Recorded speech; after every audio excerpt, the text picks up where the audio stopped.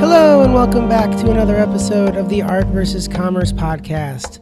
Look at this, 2 straight weeks, 2 episodes. It's like actually doing it on and on and on. Feeling good about this week's episode. It is with Matt McLaughlin. I have been friends with this guy for a few years now, and it's funny when you're friends with people. I kind of had the same opening with the Diamond Brothers, that you know people for a long time and you work with them, but you still don't know their backstory because you just don't. I don't know. It's a long conversation. It's personal.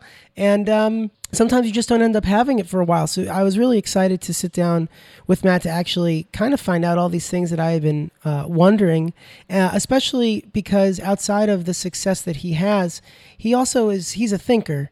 And he sees things from 10 miles up. And I think that becomes abundantly clear in our discussion. And also like the way in which he cares, and the way in which he's one of those people that are trying to make the experience for everyone in this industry better. And feeling, I mentioned in the podcast, it was something that John Bragle in the first episode touched on in terms of just not feeling respect and starting something on your own to feel that respect and to give it out to the people that you work with. I think that's a mentality that I think a lot of the people that we've had on the show so far are about. I think it's a new age thing in terms of actually putting it to practice. I'm sure everybody of all ages talks about wanting that, but actually making the changes in our workflow for that to actually be a reality is something that doesn't happen everywhere. So I think you can feel it. The company that Matt co-owns now, it's called Acres. They had a spring little party last night, and I was there, and there's that vibe. Like, it is inclusive. It doesn't feel like the cool kids party. And so, it's those nuances that I think really support people, inspire people. It's the best environment to do good work. And obviously, once those things are in place, then the products speak for themselves, and they're doing very well. Just some backstory. Their biggest thing that really got Acres going was that they took over the Bill de Blasio media campaign. They were responsible for some of his most famous ads. And it's kind of been off to the races. After that, they do commercial work. They're also getting into web development series. And basically, I think the sky's the limit in terms of not being backed into one genre. That's definitely something that I think Matt is constantly working against. And it was really fantastic picking his brain. I think he speaks well. So you understand his thought processes well. And that's obviously conducive to any podcast, especially one that's talking about that balance between art and commerce, especially for a guy who is on the business owner side, the EP executive producer side, but someone with obviously great taste in work, great taste in people. I took a lot away from it. So it was great having him on. Hope to have him on again sometime soon. And here's Matt McLaughlin.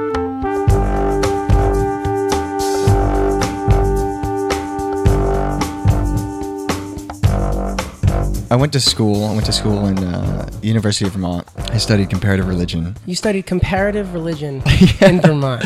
Yeah. Yep. That was a lot of fun. Did you have a plan? How does someone study comparative religion? Like, what was the goal of you and your peers when you graduated?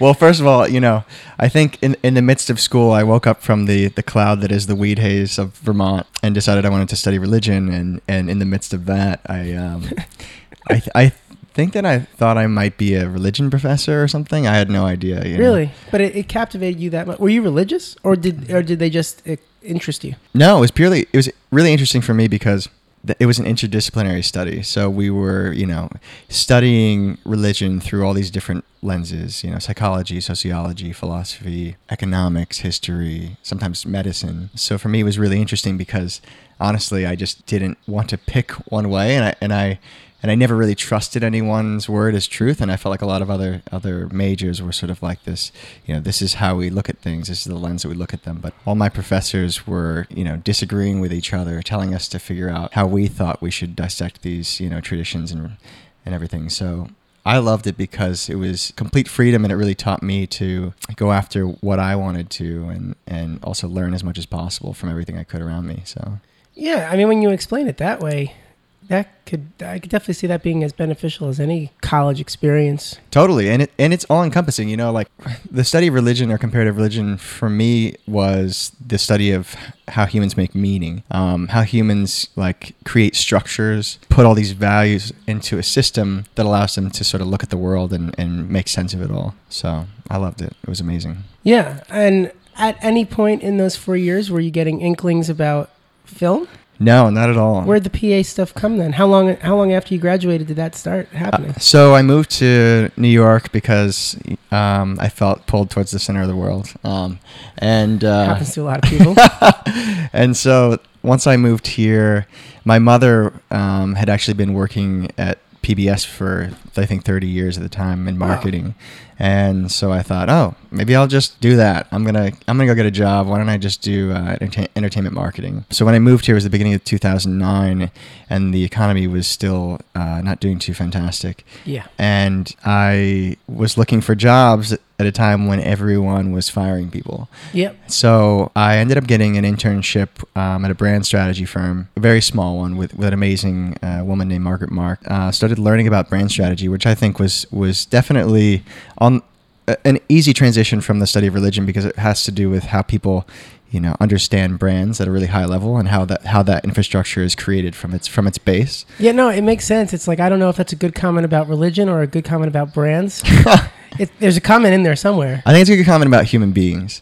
Yeah? Because, a good comment. A good comment. A positive comment. Yeah, I think so. I think that, obviously, like, there's different opinions about religion itself. And I think that, obviously, like, on one end of the spectrum, there's extremism, which is a little bit difficult to look at sometimes. And then on the other end, there's a lot of positives to those types of structures. And I think that I look at them less as, these things that just come out of thin air, and more so as just human nature in terms of how to identify and obviously make meaning out of the world. And so I think it makes sense that you see, a translation of some of those things into how we see the rest of the world. So, yeah, brands great brands have a very solid personality or are basically just really clear about what they are in a really basic way. Yeah. Would you consider their audience or the people that like their brand, their consumer base? So is there a relationship that's similar to like worshipers of a religion? Do you think about that stuff, or is this like too deep into it?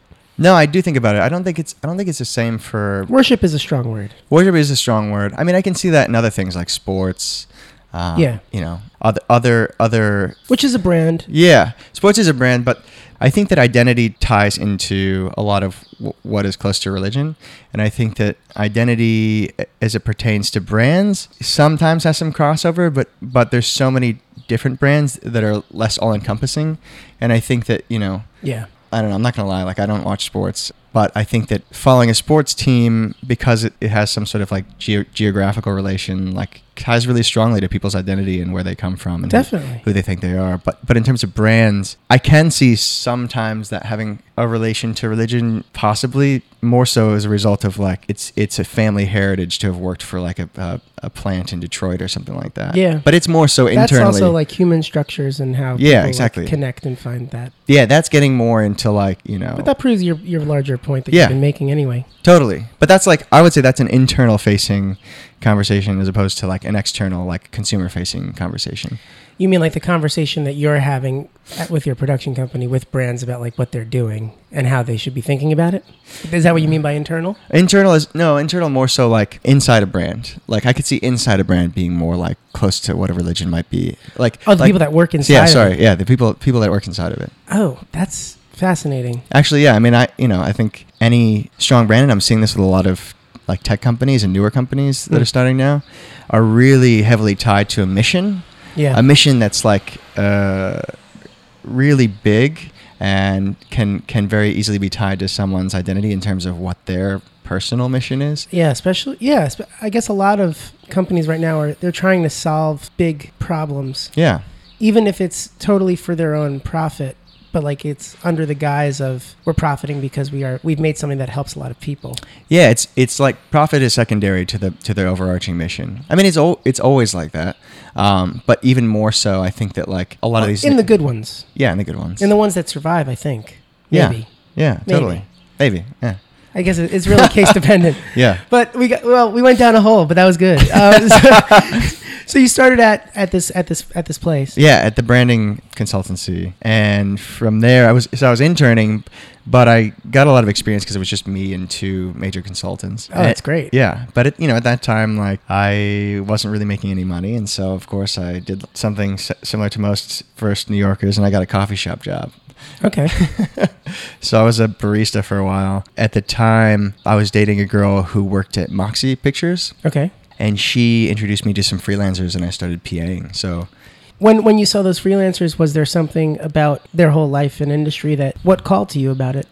honestly, it was like purely money and freedom at that point. Mm-hmm. I was like, no, it makes sense. Yeah, I mean, like being able to make $200 a day as a PA compared to like what I was making at a coffee shop was so much more attractive, and I also saw the opportunity to rise to a place where if you climb up any of these tracks and you're making a good amount of money. And for me at the time, like when everyone else in all these other industries were saying, in the places where I thought I needed to go, like in the full-time world, that they weren't hiring anyone. For me, I was like, oh shit, look at this. Like, not only am I going to make more money than I was at a coffee shop, but I also seemingly have my own agency over being able to pull in more because it's so free-flowing and it seems so much like if you put... There's no ceiling. Yeah, exactly.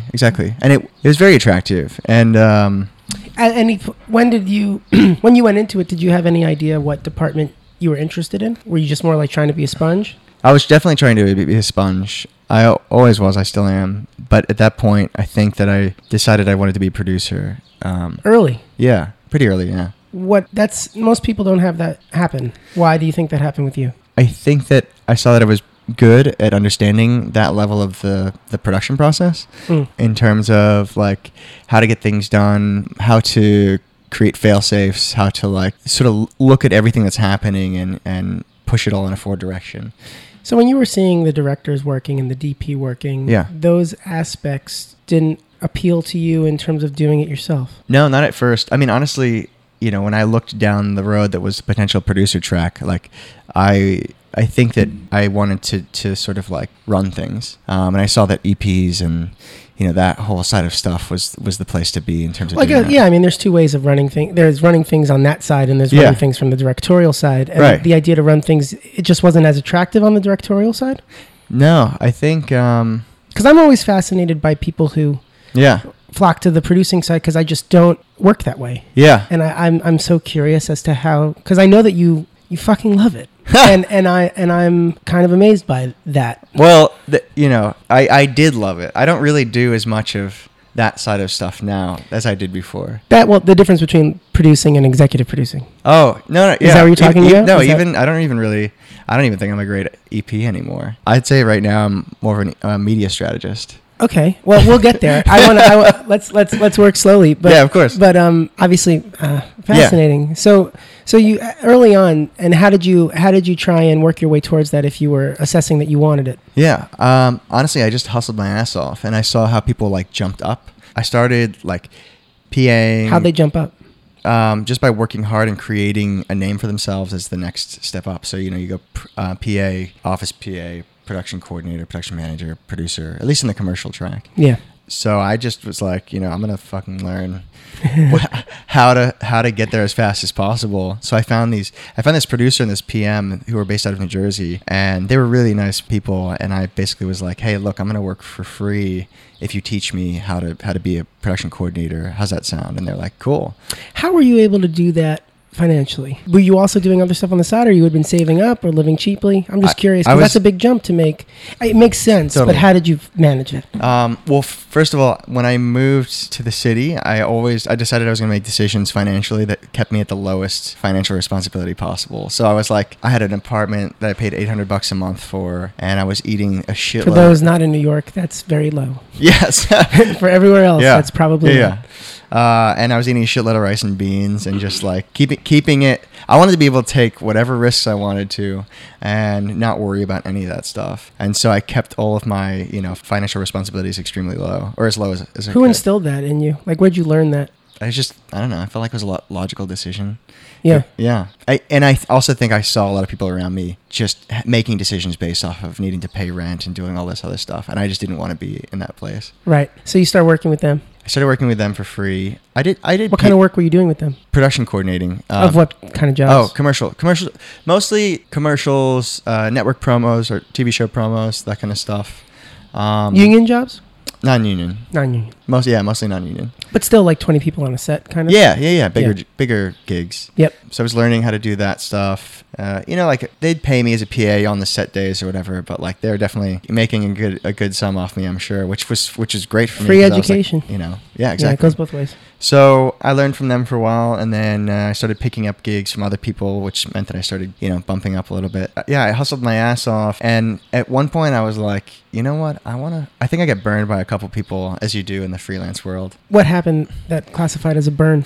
I think in the production world, or at least in the production circles that I was in, there wasn't the same kind of camaraderie that there were in other departments. I had this one guy. Like the office side didn't have the camaraderie of like camera department. Is that what you're saying? Right. Yeah. Exactly. Yeah. I mean, I could see how that would happen. Not completely. I think that I just wasn't in those circles because I was jumping so fast. Like I didn't have people who were like super tight. Were people maybe threatened by your eagerness as well? Or was that not a thing? Possibly. I think that it was more so just that like people needed, basically the thing that what happened to me was I'd be in these projects and like I'd get lower production coordinator rates because I was like, I was new, making a name for myself doing that stuff. Something would happen to a job, a producer needs to come under a certain amount on a budget. I was just with some people who would just like book me, then like not book me or whatever. They viewed you as expendable. Yeah, exactly. And I was just, I sort of like called people out and was like, look, I'm looking at all these other departments that have so much camaraderie and like, why do I not have your back when I'm looking at everyone else who does? Yeah. And I think that at that point I was like, fuck this shit, basically. And I started, Well, what's interesting is that I think that a lot of the community that we're in right now. Yeah. We all experienced that. Mm-hmm. And it actually is the reason that places like Acres or Variable, those things are existing. Because, I had a conversation, sorry for the car horn outside. I had this conversation with Bragel on the podcast where he was like, I just wasn't feeling any love. Yeah. And I wasn't feeling, he's like, not like I was trying to command some sort of crazy respect, but I wasn't feeling any of it. Totally. And it really bothered him. Yeah, that is definitely what happened to me as well. And I felt like I was constantly fighting for myself. And so I looked around me and I was like, this is probably separate from that, but I was just like, I can do this shit. Like I can start a production company. I want to start something that's unique and has a unique offering. How old were you when you were thinking that? 23. Yeah. And so at that point I was like, you know what? I'm going to make fucking fashion films because I see that this shit's going to be like, I was like, this is going to blow up. That was right around when the DSLR first came out. Yeah. It was. 5D finally like made an impact. Mm-hmm. At that point I met a young director named Shal No through a group of friends of mine. He was like, I was telling him what I do. Like I'm a producer, I said, and like I want to start a production company. And he was like, oh, I'm a director. I direct fashion films. And I was like, dude, we should hang, we should talk. And so him and I met up and started talking about, he had already thought about starting this production company. And so like we kind of partnered up and started Macula Films when we were both 23. Had no fucking idea what we were doing. I just kind of like faked it till I made it. There's a lot to unpack here. Yeah, of course. What did you, if you can recall, like what were your expectations and how were those like just brutally beaten into the ground a little bit? Unless maybe you got a few things right. Like, oh, you mean on the Macula side? Yeah, because you're going from having a somewhat successful freelance producing side career. I don't think that you were lead producing things. No, I wasn't at all. And then you just jumped right into it. Like, what were your first couple of goals? How were you trying to be a company? Like, did you have an office space or were you just a name? Like, how'd you try and make that a reality? Well, at first it was an idea, right? And then it became a reality when Shal had done a video for Dockers, khaki company. They gave us a call. Actually, their ad agency, Draft FCB, gave us a call because they wanted to shoot 6 digital videos. And, Shal called me and he had no idea any of that structure. I had gone through all that stuff, but he was basically straight out of film school, like just doing like small fashion films and stuff. And I was like, holy shit, we got our first fucking break. Like, let's get after this. And so it went from being an idea to a reality super quick. And I basically at that point had to like had soaked up all this knowledge and seen all this shit around me on the freelance side, and was just like, all right, cool. Like, I know we need these things, you know, like insurance to rent equipment, but like in order to get insurance, you need an LLC. And so like, I was just running around trying to create all the things that I needed to get to that point to show face and honestly, just to shoot a video. So it was even like when you guys decided that you were going to be a company, that didn't mean that you went and formed an LLC. You waited until like that it needed to happen, and you were like, oh shit, we need. Yeah, that. basically, yeah. Basically. Sounds like a mixture of fun with some anxiety. Oh yeah, it's always full of anxiety and fun. But you did you ever feel overwhelmed in the beginning, or did you feel like, oh no, like, you know, I can do this, I just need to figure it out? I've always felt like I could do it and figure it out. Yeah. And a level of like the way that I react to things that feel overwhelming or like insane pressure, like in the moment in the shoots, like I love being on set in the beginning because under pressure, I'm really calm and I'm really good at like making decisive moves. But under massive pressure, like it kind of drives me. I see this like point where I could fold or I could buckle down and like push through and do whatever it takes to make it happen. And I love the latter. I love fucking like pushing after the impossible. Like that's my drug for sure. So that was basically what that Dockers opportunity was. And what ended up happening was, I think that they had thought Shao was going to show up with a 5D or something. And you guys blew it out of the water? Yeah, we brought like 6 of his like film school friends and I showed up and we started shooting this stuff. It was like one of those things where we had to shoot on the back end of a photographer's set. So, you know, he was getting like 3 hours. We were getting like 30 minutes or like an hour. Mm-hmm. So we shot 2 films a day over the course of 3 days. And, you know, as we were shooting, the clients were like, oh, like, you know, because 5Ds were new and they were like, this stuff looks good. Like, can this go on TV, you know? And we're like, yeah, of course it can. Totally. You know, I had no idea what the fuck I was talking about. And so we get home and like... I mean, it could. Yeah. You were lucky that you lied correctly. I mean, you know, just figure it out. Like, so we get home, we start cutting, and they're like, man, you know, like this stuff is really good. Like, you guys can capture some really great stuff. It also, just as a side note, it was one of the first, one of the first campaigns that was doing docu-style commercials where the brand was more in the background. And it was more about the story. It was more about like the docu-story. Lucky that you got in right at the start of that. Yeah, totally. I was just like, this is great. We're doing a commercial. You know? It's right place, right time. Totally, and exactly. Not botching it. Exactly. But I think, you know, Shao, on the other hand, was like just extremely excited and killing it. He's extremely talented. So in any case, we were editing these things, and on the client side, they had shown, you know, at the same time that we were shooting these 6 digital videos, Dockers and the agency were off shooting a $500,000 spot for the Super Bowl pregame and the NBA Finals. And they saw our footage, and the CMO was basically like, I like this stuff better than the shit you just shot over there. So we chopped up these things into 30s and made fucking pregame Super Bowl spot, and these NBA Finals spots is our first gig, which is crazy, you know? Wow. Yeah, it was awesome. Wow. What was the response? What happened because of that? Well, basically what happened was I was like, damn, we made it. We're fucking famous now, you know? Like, this is dope. And then I was like, why isn't anyone calling me? Like, what? Like, how does this agency not call me for like every spot they have, you know? I didn't know anything. And so then I basically realized, like, it's a reasonable thing to expect. Yeah, it totally is, I think. But that's especially at your knowledge level at that time. Totally. Yeah. But I think at that point, obviously, hadn't understood very much at all about that side of the business. Yeah. And so there was an executive producer on the agency side, Scott Mitchell, who's like one of the best producers on that side of the business ever. And he was amazing and ended up bringing us back in to work on a Sharpie campaign later that year. But in the midst of all that time of our business, like I was basically trying to figure out, like, how do we get work? And it's been a while, but I think I pretty much just like reached out to everyone I knew and started telling everyone what we were doing and just tried to figure out, like, how do we get business, basically. Well, yeah, because I got to imagine that, you know, the first week after you felt great, second week, little decline, yeah. Third week. Like, what was that emotional ride?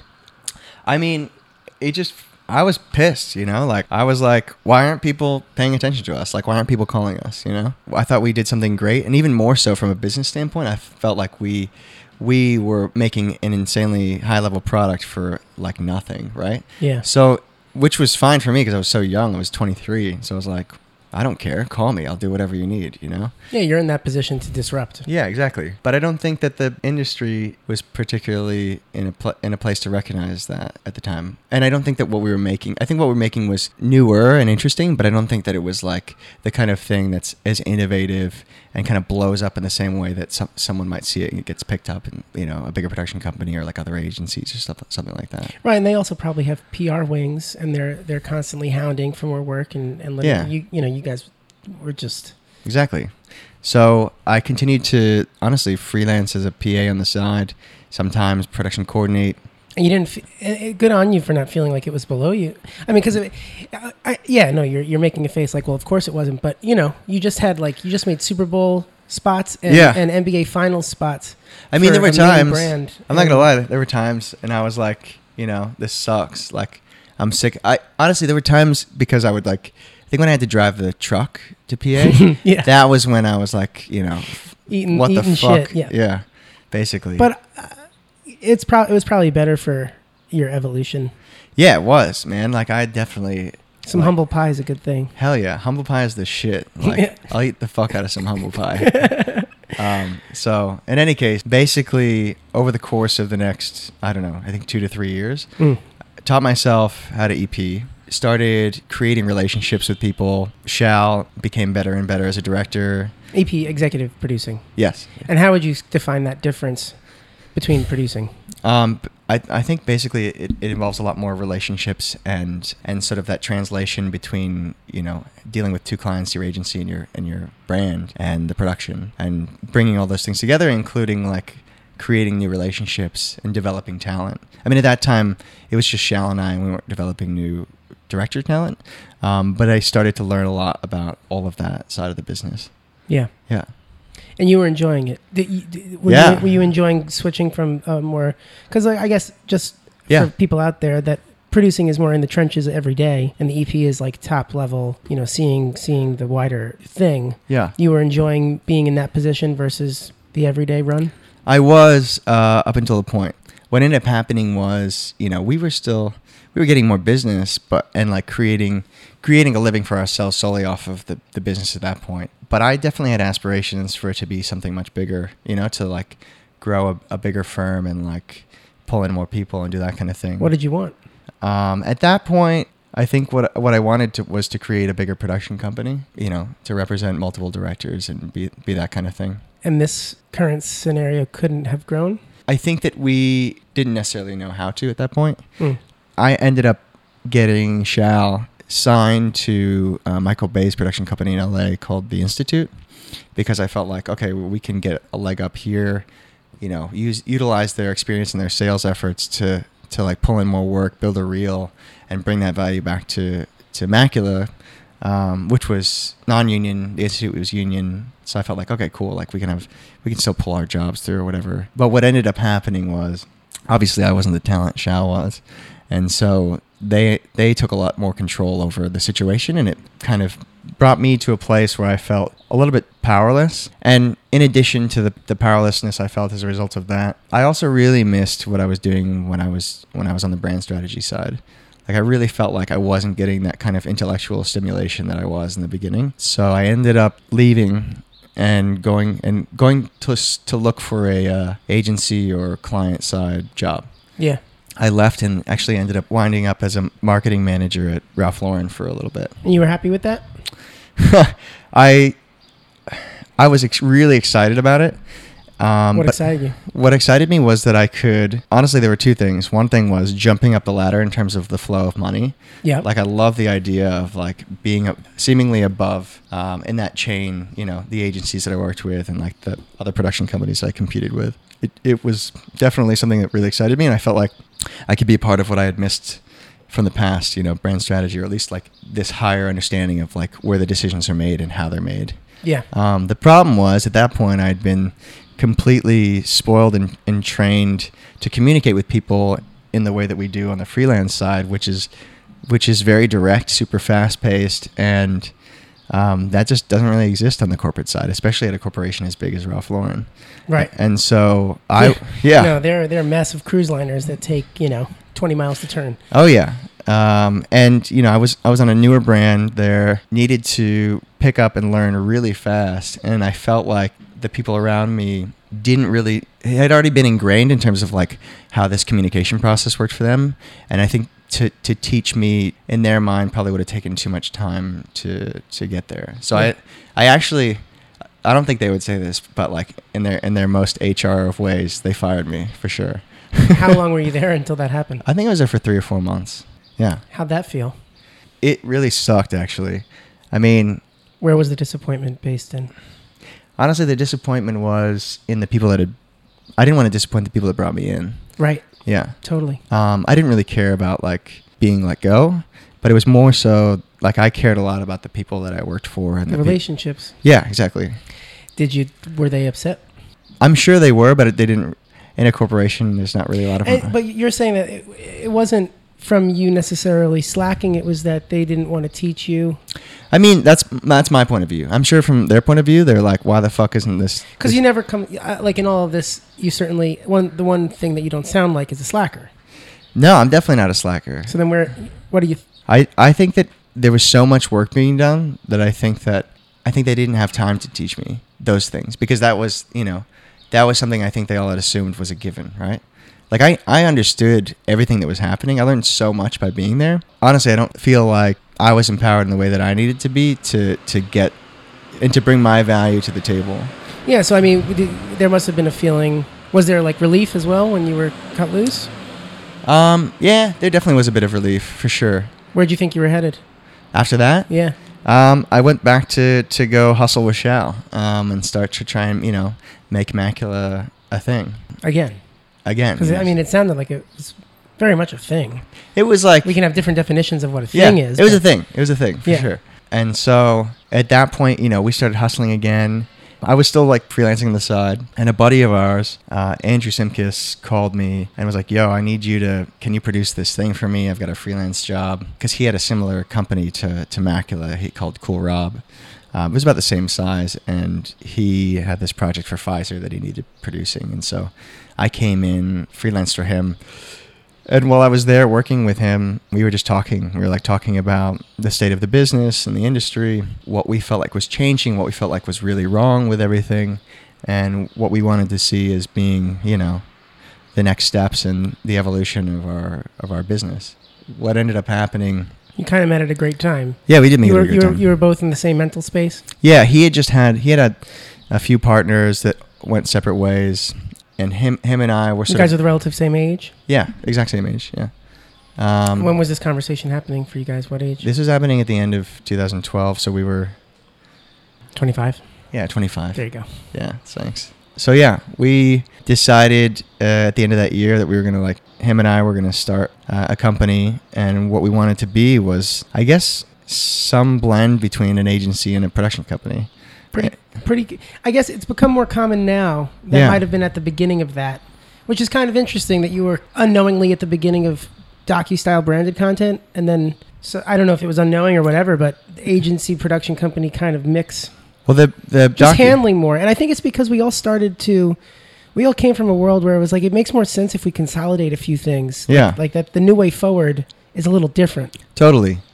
Well, I just felt like the process from all ends of the spectrum was costing too much money, and the product out of that process was not at the level that I felt like it could have been. And I also felt like the efficacy of the product could have been much, much higher, especially as a result of the changing landscape that is the internet and our access to information. Andrew and I knew that if we had started to create this kind of new entity and start creating the new kind of work that's becoming more and more common these days, that we could be at the forefront and create a brand for ourselves that was there to pick up the flow of money when it moved from, traditional buys on TV and traditional buys on the web to this newer digital content that's starting to pour into our world. And so I'm sure that Andrew had the same type of experience with Cool Rob, that he's coming out of it with a lot of thoughts that you had as well with yours. What do you think were the marked differences in terms of when you started Acres? Because that would be the company that you guys started together. How did you approach it differently based on your experiences in your two companies prior? Well, I think to answer that question, you kind of have to look at the differences between Andrew and I. He's like, in another life, he should have been like a lawyer. Like he's so, he has such high attention to detail and a really strong understanding of business in a very smart way. Always helpful. Oh yeah. Like, you know, when I was like faking it till I made it, like he knew. He was doing far from that and like covering every base basically. And so honestly, it was the perfect match because while he was able to set things up in the best way possible, I was able to free my mind from that side of the spectrum and just be completely like high level strategy and vision oriented. And he's there as well. I think that like, we just complement each other and you know, we're complete opposites with a common mission, which was Acres. I mean, that's a massive benefit. It just can't be understated that, you know, you guys filled each other's, not weaknesses, but, you know, there were things that you guys had strengths and they were different. Totally. I mean, the way that I look at it is we filter every decision that's made through, as you know, if we're filtering it through the opposite ends of the spectrum, at least making decisions with two people, it's probably as objective as we could make them. Right. For me, it was something that was really great. And I love having someone fight me on things or prove me wrong because I at the end of the day, want to be the best and I want to create the best company. And so for me, it's not a matter of being right. It's about it's not about my opinion being right. It's about bringing everything together to be the best and be right. Yeah. Yeah. And I mean, when you guys started, how did it get off? Was the start rocky? Was it solid? What happened? Well, it was much better than the start of Immaculate because we had both been in a place of understanding. You formed an LLC without needing to be prompted. Yeah, actually, we filmed it first this time, and then we had both had contacts from our past, and we're able to build up like definitely better than what we had in the past between our two separate entities, and it was good. We like made a couple of great spots. We represented Shao as our only director for the first year, and we just started bringing in business, starting to make a name for ourselves.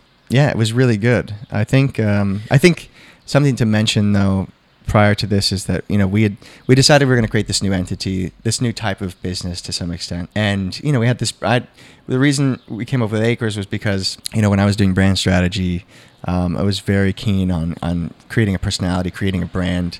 And so for us, I without getting too deep into it, like I had learned in the brand strategy firm to use archetypes. Carl Jung has this whole theory about archetypes and about how we categorize information. And so his, this theory in terms of branding is that if you align yourself to one of these archetypes, it makes it easier for consumers to connect and identify with you because it's a consolidated message that's already pre-aligned with the way that we organize stuff. So I chose the Explorer brand because I felt like the through line between Andrew and I was that we were both authentic guys and love experiencing new things, traveling and kind of creating things that are right and seeing the things that are right in this world. So at my core, like the thing that I haven't mentioned yet is that when I was getting into brand strategy, PAing, all that stuff, like it was very important for me to have some sort of meaning at the end of all this. And I always wanted to eventually master the art of communications and use it to create a better world and create some sort of social impact. And so this was always something that was kind of underlyingly pushing me forward and also always in the back of my mind. Well, because I was going to say that, I don't know how you would define the work that you guys do, but obviously there's political work that you do. Yeah.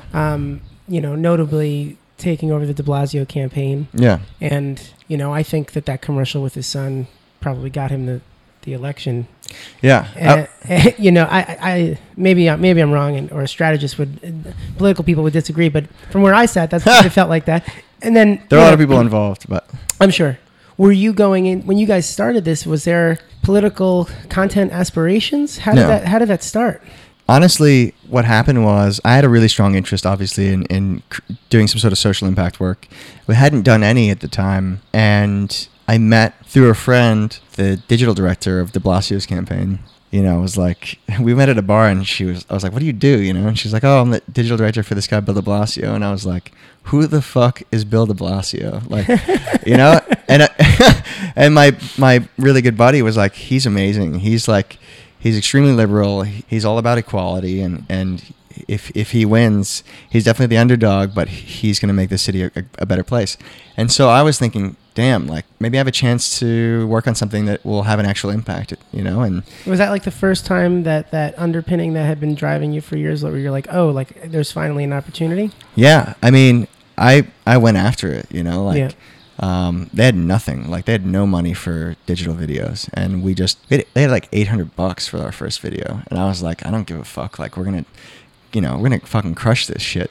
And so I basically was like giving them insights into, you know, the things that I had learned on the commercial side, and decided that like the parts about de Blasio's story that were really interesting hadn't been told, and we needed to do something like we'd been doing on the commercial side, which is more so a longer format docu-piece. And so we interviewed him, and then, you know, shot all this B-roll and talked about his story. Yeah. And that, His story is what won him. Yeah, For sure. he had an amazing story, and I think it really aligned with his comm strategy, and his continued comm strategy. Would you say that this was, to date for Acres, the most important thing, or were there other things going on as well? At that point, yeah, it was the most important thing, I think. When he won, Yeah. was this another? Did you have the kind of feeling like you did when you got the Super Bowl commercial, and like a part of you was thinking, here we go, but then another part remembered what happened, and you were like, you know, there's no guarantee? How did you deal with what must have felt like a big opportunity to seize? I think I was a little bit more apprehensive about, you know, considering this a success in the sense that it would bring me, you know, a lot more business. What I did get out of it was realizing that like my dream and my mission could be fulfilled a lot sooner than I thought. I thought I was going to be in like my 40s before I could start trying to, you know, start making an impact. But what this gave me was like, hey, Matt, you can change the world, and like this is a evidence that you can. And so from there, we started doing a lot of nonprofit work and public policy work. That like opened the floodgates. Yeah, it really opened the floodgates. Was there a light bulb for you that you should just be doing that kind of content? Because I guess you hadn't been doing it before. No, because unfortunately, it doesn't really pay the bills. No, it doesn't. So we were always hustling consumer business. Well, if you can keep a healthy balance of both, then you can do both. Yeah, which is sort of where we've been at. But at the end of the day, what I did was leverage those things into either world. So like I utilized the work that we had done with de Blasio, and within the campaign had found some opportunities to create the kind of work that I really wanted to creatively, and utilized that stuff in the commercial world in order to show our ability to execute and like our creative They value. influence both. Totally. On the creative side, but then also it sounds like the business side too. Oh yeah, definitely. And at this time, I know that Acres was growing. Yeah. How'd you navigate that? How did I navigate the growth? Yeah. Because I think growth is where people get tripped up. Yeah, I think, well, honestly, on the growth side, it grew, but only as a result of, you know, basically we hit a threshold, right? Like we had existing relationships with people, you know, we knew that we could create a certain level of business, but, you know, everyone looks for some sort of sales agent or representative or something to pull in more work. Like, you know, you always like see all this stuff around, you see the big companies and they all have reps and stuff. Yep. And, you know, we knew that no one was going to pick us up unless we had a lot of business, and I knew that no one was going to do it except for me. So I just hit the streets like a fucking madman. I like. Was it another faking till you making it? Because that's a whole nother skill set, I would imagine. Or not skill set, but a whole other utilization of like what you're good at. Yeah, totally. I mean, Is there a learning curve? Yeah, I didn't know what I was doing. Right. That's my point. Yeah, like I'm not someone who works a party. Like I don't go around like. Are you sure about that? I've worked my parties. Yeah, I saw you last night working. But I know everyone. But like That's true. I'm like somewhat shy when it comes to like, you know, reaching out to the unknown, I think. And so what I knew my strength was one-on-one conversations. And so I literally just set up as many meetings as possible every day and went out every single night for like a year and a half. Wow. It was pretty, yeah, it was definitely a haze for sure. You know, what was your like distinct intention? I know, like, you know, short answer, get business. But yeah. What were you trying to do in those? Because everybody tries to have meetings. Yeah. Like and that's just such a blasé, yeah, let's have a meeting. Like what were you trying to actually achieve when you spoke to them? I just wanted to create a connection with someone and learn. And getting business would be awesome. And I, you know, definitely have learned along the way about how to ask for that and how to get it. But to be completely honest with you, like when I'm sitting down with someone, I really just want to learn about them and share who I am and just connect. Great. Like not connect on like a networking level, but like an emotional level. No, on an actual human level. No, I get it. I'm not surprised by that answer, but I think that that's why it's been working. Yeah. I mean, that's because, like, in all honesty, that's your art. Yeah. Because in the same way, like, that's what any director's trying to do. Yeah. With the content that they're making, and this is your realm. Yeah, exactly. I love, it's funny because I didn't love going out every night. Like that was kind of fun at first, but it really just drove me mad after a while. I could see that turning into it's a job. Yeah, totally. And honestly, I'm not always the biggest fan of like hanging out with people in our industry because I like to meet new types of people and do all that kind of stuff. It can be an echo chamber. Yeah. So it got pretty tough. But what I realized was, I think after like a year and a half or so, I realized that I was getting something else out of this that I hadn't understood in the beginning, which wasn't just relationships or, potential business or even just connecting with people. It was information and like what kind? Everything, like there's a map in my head of the world and of the industry and of all business, and it's slowly pieced together as a result of like every conversation I have. And so, I think that this is another conversation, but like, sometimes you meet people who like won't give you the time of day because, you're like a PA or like whatever, right? Like, and I'm not saying that I always have the time to meet with those types of people, but there's an extreme value to meeting with everyone. And there, as a result of that, I mean, I could piece together what a bigger company is doing just by talking to like people at every level of the spectrum. In that company? No, like in the production business, in the agency business, just talking to people about what they're working on, what's happening, all that stuff. And in addition to that, even more so that I think is more interesting outside of the business stuff, is really just learning how humans react to the world around them and content and the types of stuff that we're working on in the business. Like my biggest interest. It's so funny. I'm sitting here. When you said that you studied adaptive, what was comparative it? religion. Comparative religion. I was like, yeah, he took a U-turn. But you didn't. No, definitely not. At all. Like not even like. I know that you didn't mean for it to all pan out this way, but maybe it was inevitable because, like, the connections in terms of just structures. Yeah. Because what you're talking about is understanding structures. Yeah, basically, value system structures, like the way that people make decisions and why. Yeah. Yeah. Well, before we get into the last part, because as Acres is growing, like, you were also adding to your roster. Yeah. What was that process like? What are you looking for in a director? How do you do that? So I think for the most part, the general experience that I had had with talent, or like directorial talent, was like people who had very little experience in terms of like commercial work. Mm-hmm. And I felt like I wanted to create a new type of business, not just in the sense of like what our offering is, but also our culture. And I really love the idea that we, as a result of growing slowly, but also the people we picked were more of a family. It certainly feels that way. Yeah, exactly. So an inclusive family, like I don't want to feel like we're pushing anyone out or like anything like that. So all the talent that I've sought out has been a result of finding people that I think are good people and authentic and real and that I connect with on a human level and that are exceptionally talented and have something new to say in terms of how they're executing their work.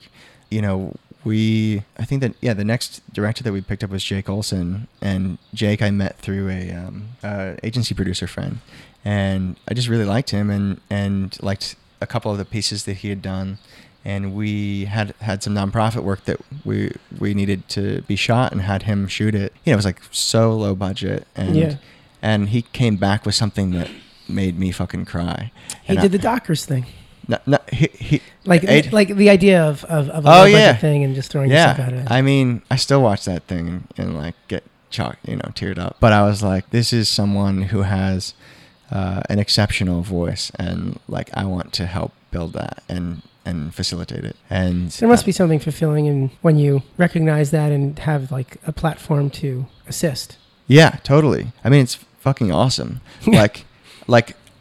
This world right now for directors is so tough. Yes. Like it sucks. Mm-hmm. Like you don't get picked up in the same way that you used to. And I felt like maybe I could bring a little bit of that back to what we have started.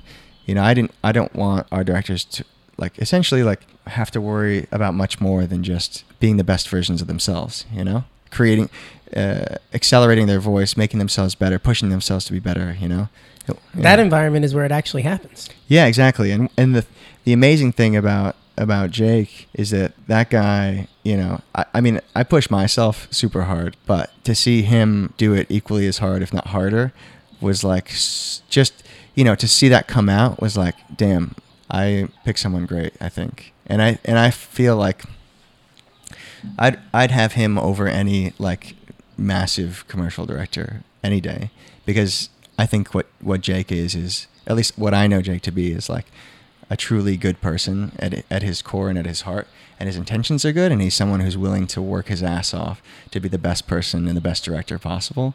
And that for me is more valuable than any real or client relationship or anything like that, because I know that at the end of the day, all the variables that are surrounding me, it doesn't really matter, because the essence of who he is always going to push past all those things. And also I think maybe more established places at a certain point are, and I could be wrong, but they're relying on their roster to get the work, and I don't think you're constantly relying on yourself. Yeah. To get the work, and maybe that's a slight difference in mentality that provides you that freedom.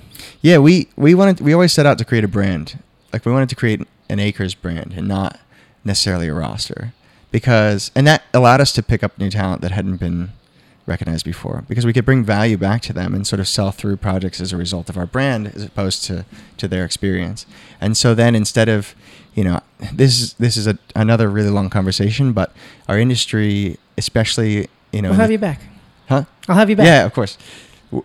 Everyone's extremely risk averse, right? And so unless you have the very specific experience that you do, or the best relationship with someone, to win a project is extremely difficult. And so you're not seeing as many situations where young talent are given a chance. And so because you're going brand first, you're allowing your brand. Yeah. I mean Acres brand. Yeah. That it's, they'll trust the director that under other circumstances they wouldn't give the job to, is what you're saying? Yeah, exactly. Because I'm there, our brand's there, we've done these things, we've, created effective work for people at that point. So, yeah. To get back to something that you brought up earlier, so that you're now seeing yourself more as a media strategist than an EP, because all of this stuff is growing. Yeah. You've added a few people to a roster. Yeah. Now your role is shifting again? Totally. Yeah. To what? Well, you said media strategist, but what is that? I like to say that because it's pretty ambiguous. And that's by design? Yeah, I'm just a strategist through and through. When I approach everything, I do it with a strategic mind. And I think the thing is that that's what allows us to create and sell through some of the projects that we have. My interest now is mostly in where things are headed, in terms of not just what types of content and commercial content, branded content, or even entertainment is headed, but also in where the money is flowing. And I think that there's a massive shift, and will continue to be in the next, forever. And we're trying to be at the forefront of that, not just at the forefront, but pushing the forefront of where that stuff is going. And what does that mean in practical terms? Adopting VR or something? What does it mean in real terms? You don't have to use that example if it could be adopting VR. I don't really care about VR that much. No. But I think for me, it meant creating new types of storytelling that's inclusive of a brand or a message that is, I guess, what we like to call empowered content. Okay.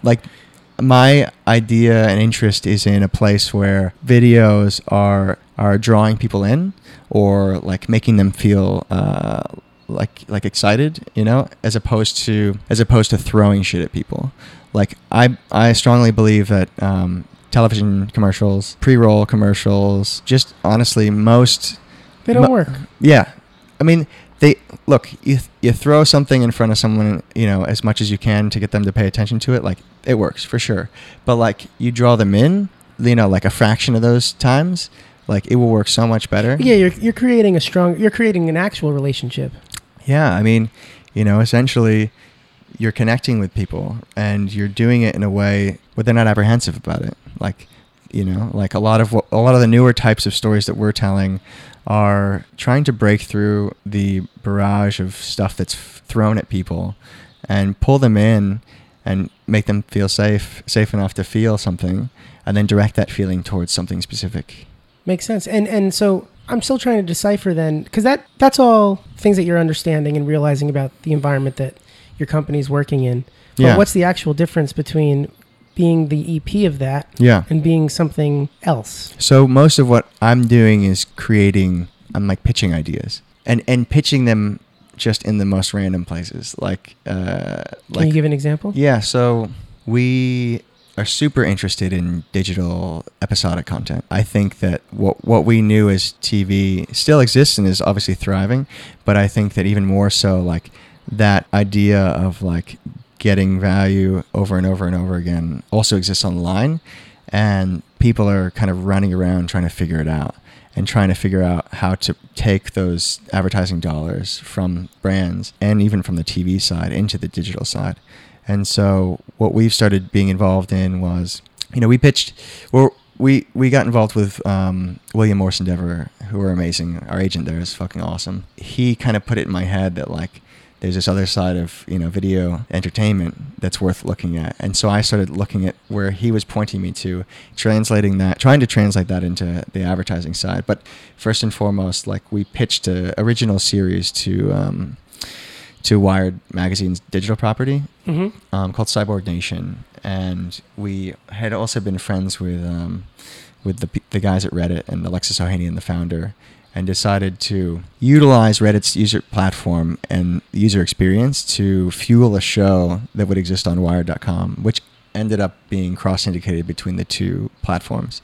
So that our first original series, no brands included, for me was very interesting because it had a completely new way of being launched and being made. We asked users to be a part of the casting process, and I felt like pre-engaged them and gave them a voice in what we were doing.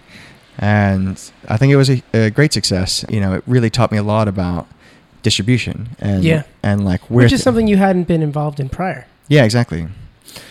And so from there, I was extremely interested in this whole idea of like the flow of eyeballs, like where are people seeing things, like why are they watching them in certain channels, like how do you use all this stuff that's not forcing people to watch stuff and like bring people into it, or like go into an existing stream and like utilize it. And so after doing that project with Reddit, I had an idea for another series. I didn't even realize what I wanted to do with it. It was all about, tech CEOs, because tech CEOs are super hot. Everyone wants to be one, right? They're creating their own ideas and making millions and billions off of doing that. Mm-hmm. And so Wild West, yeah. So one of the things that I had learned to do as I was meeting with people over and over again to understand who they were and how they made decisions was to try and understand where they're coming from. And I felt like the best way to do that was to ask them, or at least get to the point where they were talking about formative moments in their life. I think we're all shaped by big things that happen when we're younger or even older. And so I wanted to know or make a series about these moments in these tech CEOs' lives for two reasons. One, because I wanted it to humanize them and create a connection. Seems to be a central theme. Totally. Oh, yeah. Humanize them and create a connection to people that look up to them as gods and realize that maybe they're just human beings and that they could be just like that, or I could be just like that. Yeah. No, I love that theme. I think it's something that I've been seeking as well, or in pursuing as well with artists. Yeah, exactly. In the past, just because a finished product or a finished tech product, either art or whatever, it mystifies, but it's like it was made by a human. Yeah, that's an interesting, like, embrace that. Actually, don't make them a god, make them equal, and that's actually, I think, more. That's a more interesting discussion. I think it totally is, and it's a more empowering discussion. Yeah, completely. Yeah. So is that getting off the ground? It's already done. It's so basically what I did was I already had a great relationship with Reddit, and I started getting into conversations with more of the people that were running parts of the business, and helped them utilize the existing massive amounts of viewership or site visitors that they'd had, and translate that into monetizing their videos through brands. So we took this series that I created, responded to a RFP from Google, Google Cloud Platform, and basically integrated the series into their brand initiative and also into the website through the same way that we had with the Cyborg Nation program, and then sold it to Google, beat out all the other responders, like BuzzFeed, New York Times, all that stuff, and made this series called Formative, which I think just wrapped up like last month or 2 months ago, something like that. Cool. Yeah. I mean, just to wrap up, like, is this more where you want to head in the future, or are you not sure, or is it more that it's got to be more than one thing? Yeah, it's like everything, man. I saw that coming. I want all of it. Like, I've been doing a lot more politics stuff, which I think is amazing because it's a place where I learn a lot. But honestly, I want to get into every industry possible so that I can learn as much as possible about how they're communicating and then bring that back into Acres, because I think that the way that we grow and become better is by having the most experience possible. All of my team has been thrown into like politics, entertainment, TV, commercials, health, business, finance, all those places. And I want to continue to grow in all facets of every one of those industries. I don't know, especially in the social impact and honestly political side of stuff, personally. Well, that's where you're getting your, like you said, actual impact. Yeah, I mean, when you can see the direct results of your work, like, it's one thing to see views and...